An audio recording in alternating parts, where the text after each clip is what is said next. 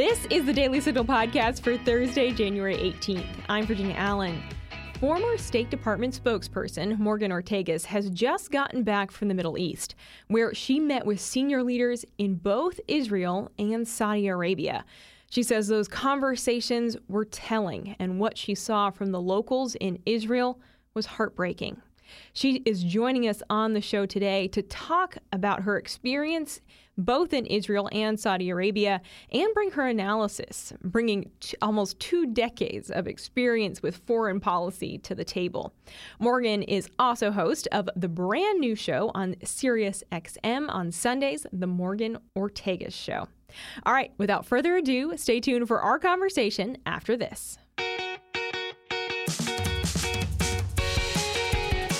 Conservative women are problematic women. Why? Because we don't adhere to the agenda of the radical left. Every Thursday morning on the Problematic Women podcast, Kristen Eichhammer, Lauren Evans, and me, Virginia Allen, are joined by other conservative women to break down the big issues in news you care about. Whether you're interested in hot takes and conversations on pop culture or what Congress is up to, Problematic Women has you covered. We sort through the news to keep you up to date on the issues that are of particular interest to conservative-leaning, that is, problematic women. Find Problematic Women wherever you like to listen to podcasts and follow the show on Instagram. It is my pleasure and honor today that we have joining us the former State Department spokesperson, Morgan Ortagus. Morgan, thank you so much for being with us, and I'm so excited that we get to talk about your brand new show that comes out every single Sunday on Sirius XM Patriot, the Morgan Ortagus Show, and congratulations to you on having that brand new show as well. Thank you so much. Well, first of all, it's great to be on with you. I know you have a lot of loyal listeners, and I hope your loyal listeners will consider listening to the Morgan Ortagus Show. It is every Sunday, 11 to 1 East on Patriot Channel 125 on Sirius. You can actually listen on the Sirius app as well. And then I do try to put out some of the interviews on social media. We've been so lucky. I mean, we have presidents and senators and former national security advisors and secretaries of state on. It's 2 hours of American national security foreign policy. And sadly, the Biden team is making this topic even more relevant because it feels like there's a new war or conflict every day. Well, and I love that you're bringing about 2 decades of experience in that field of foreign policy and international relations. But it's so encouraging that we have someone with your expertise level who is bringing folks on the show who also have not only expertise in the area, but who are leaders in our nation, who have power to change things and having really, really important conversations. What is your mission for the show? Oh, what a great question. What I want to do is to take foreign policy out of for so long the conversation happened in Washington, D.C., where I do not live. I am in Nashville, Tennessee. I like living outside of the Beltway. But for so long, these conversations happened amongst self-proclaimed, high-minded, highly educated people. And I think it needs to be democratized. I think the average person can certainly understand, the difference between the Houthis and Hamas and what Iran is doing. The world can be a very complicated place, but it also can be pretty simple. And the approach that we took under President Trump and Secretary of State Mike Pompeo, my boss, is we looked at the world and we said, you know what? We're going to have a very realistic view of the world. We're going to believe dictators and people for what they say, not for what we think they mean. And what do I mean by that? Essentially, a lot of times I felt like in the Obama administration, for example, there was this tendency to say like, oh, well, this dictator doesn't really mean this. There's no way Putin's actually going to invade, right? For example. Well, of course, we know he did under both President Bush and President Obama's watch. I think that he didn't under President Trump's because we actually made it pretty clear what the consequences would be behind the scenes. We didn't have to trumpet it to the media what we were going to do. But, when we were dealing with, Putin, Xi Jinping, the Ayatollah, whoever it may be, we took them for what they said. So whenever Iran says they want to destroy the state of Israel, we believe them and we're going to try to prevent them from doing so. And when Putin says he wants to invade, it was President Trump. Everybody forgets this. It was President Trump who put measures in place like giving lethal weapons to the Ukrainians in order to make sure that we were deterring Putin. So, the main thing is I think that we need to have a realistic view of foreign policy. And by realistic, that means that every time we use, ships or weapons in the Middle East, that's ships or weapons that we're not using in the Indo-Pacific. There's real world trade-offs. And so we need to discuss and debate what those trade-offs are, what our foreign policy should be. And I think get back to a much more realistic view of the world. And when we're telling the American people that we have to commit money or resources or manpower, we need to have achievable goals in sight for that the American people can understand, because this is democracy, right? Like our foreign policy decisions shouldn't be made by unelected people in Washington that think they know better than everybody else. Yeah.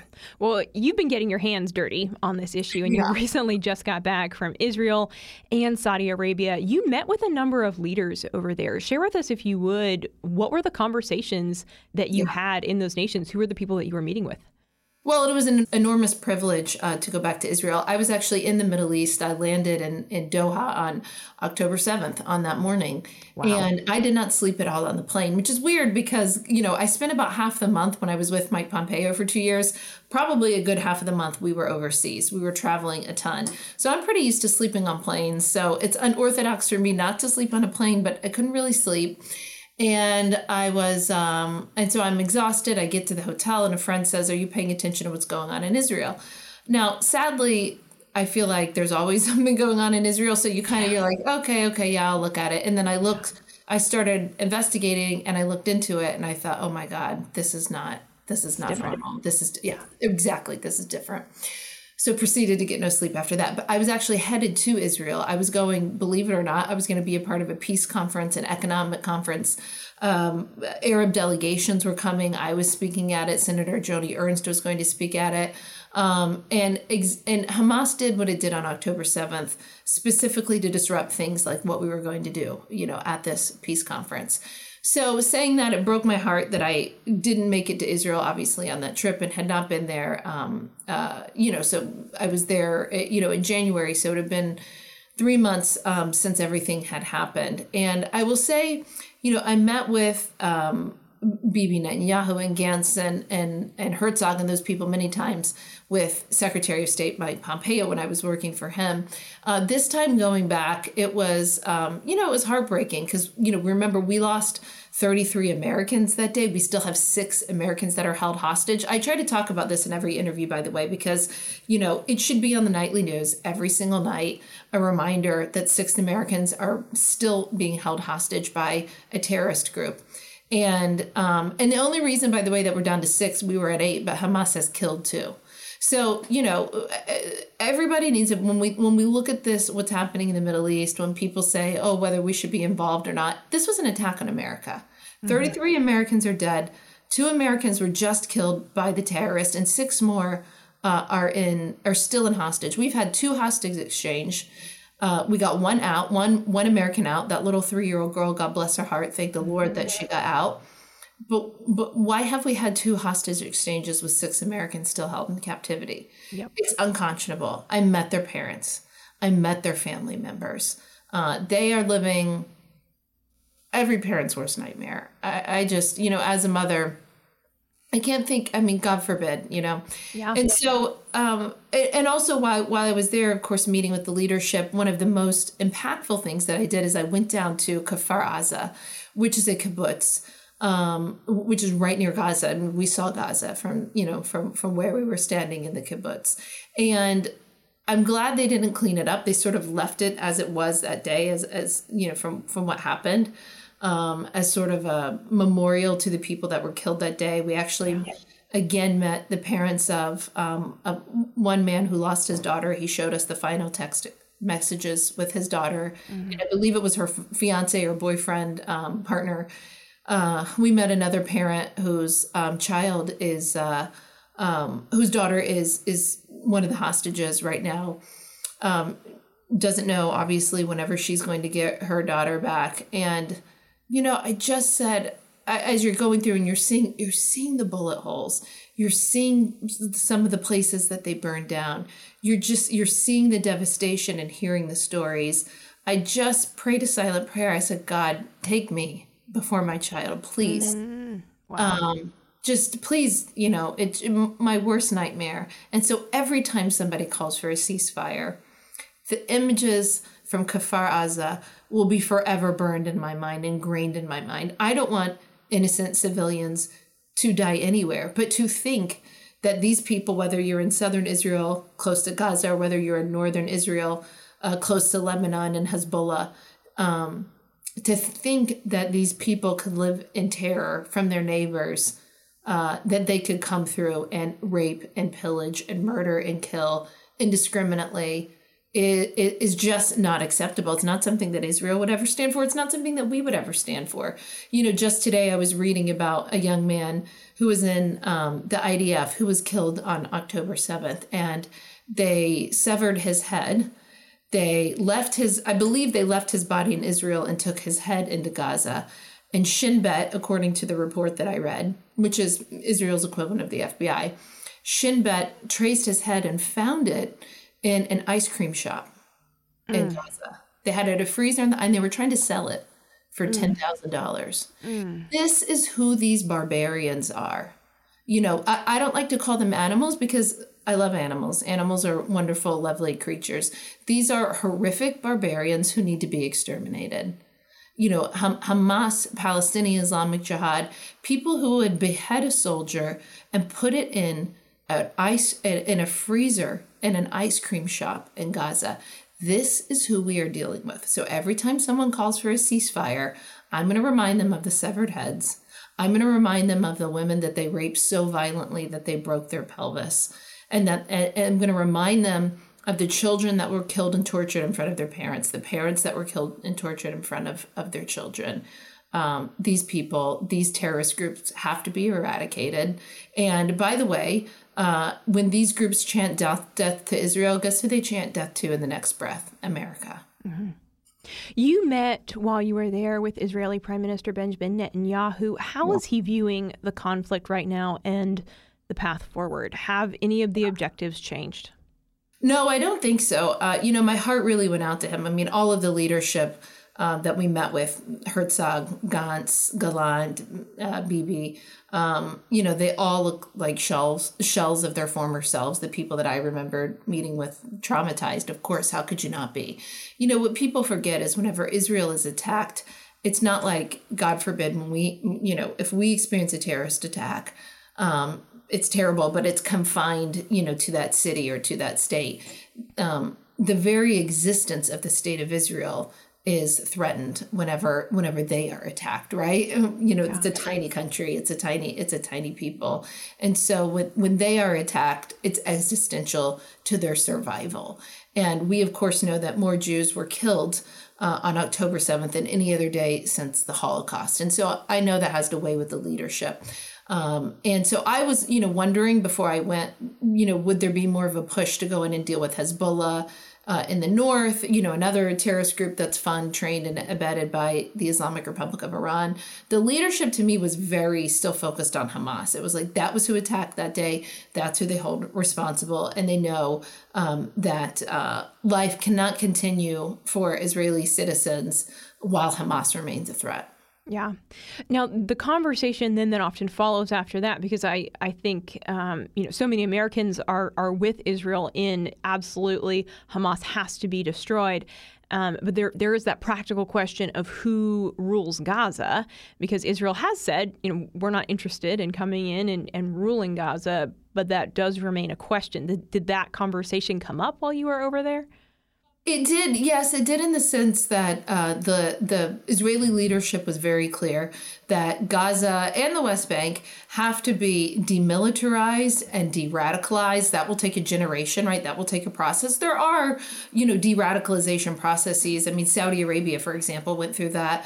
post 9/11 and the years following, because, Al-Qaeda wanted to go after the Saudi leadership as much as they did the United States of America. So there are de-radicalization programs I think you can put in place, but it's going to take a long time. But yes, de-radicalization, demilitarization, and my impression is that the Israeli leadership really doesn't want Mahmoud Abbas and the current Palestinian Authority leadership to stand. I mean, listen, these guys are total failures. I don't know how they could. They were essentially kicked out of Gaza. Abbas is a weak and corrupt leader. Like the leaders of Hamas, these guys enrich themselves. They enrich their children.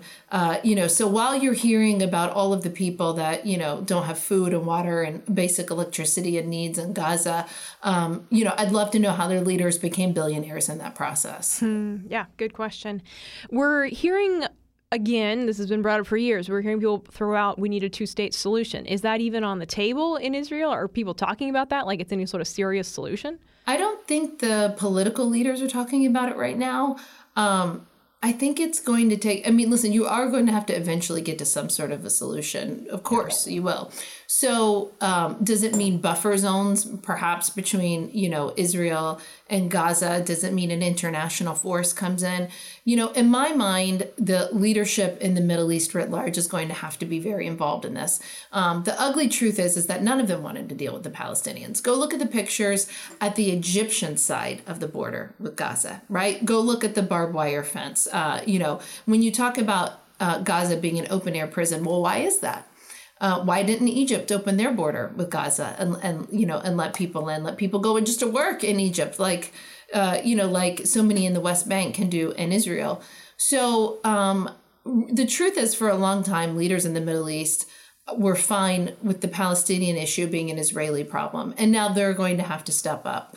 And they're going to have to be a part of the problem and the solution. Listen, I don't think America should be picking winners and losers in the Middle East. I think if the last 20 years have taught us anything, we're not really good at that, right? Yeah, so sure. I'm looking for Saudi Arabia and other countries, Egypt, UAE, Qatar, they need to be involved in, you tell us what's going to work for the Palestinians. You tell us who the leaders should be, because right now we keep throwing good money after the bad. And the Gulf countries do, right? They're the ones funding and trying to set up some sort of leadership. So the situation is untenable the way that it is now. It's untenable not only for Israel, it's untenable for the Palestinian people. And it's untenable to think that the corrupt and failed leaders governing the Palestinian Authority could be the same people that could somehow move it forward. You probably need some sort of interim prime minister and the ability then, to move forward, maybe eventually elections, but elections aren't going to solve anything, right? Until you are able to de-radicalize the place. And you're going to have to go into massive anti-corruption efforts. All of the Gulf countries should start to hold the Palestinian leadership accountable for what they're doing, with their funds. It's a long and complicated problem. But I do know that we should demand and we should expect more. We should demand more out of the leaders in the Middle East. You don't want America making decisions about what happens? Great. You tell us who's going to step up and lead, how you're going to help with anti-corruption efforts, how you're going to help with de-radicalization efforts. And the entire place of West Bank and Gaza has to be demilitarized. There's just no other way. And you met with the Saudi Crown Prince while you were in the Middle East. Were you having those kind of conversations with him of saying, hey, you need to be the one that's really directing and, pulling the U.S. and telling the U.S., hey, this is, these are specific areas that need to be addressed? Yes, we discussed all this, but you don't have to pull and prod them. They get it, right? They understand that it's not a good situation either. Remember that Hamas is a designated terrorist organization in Saudi Arabia as well.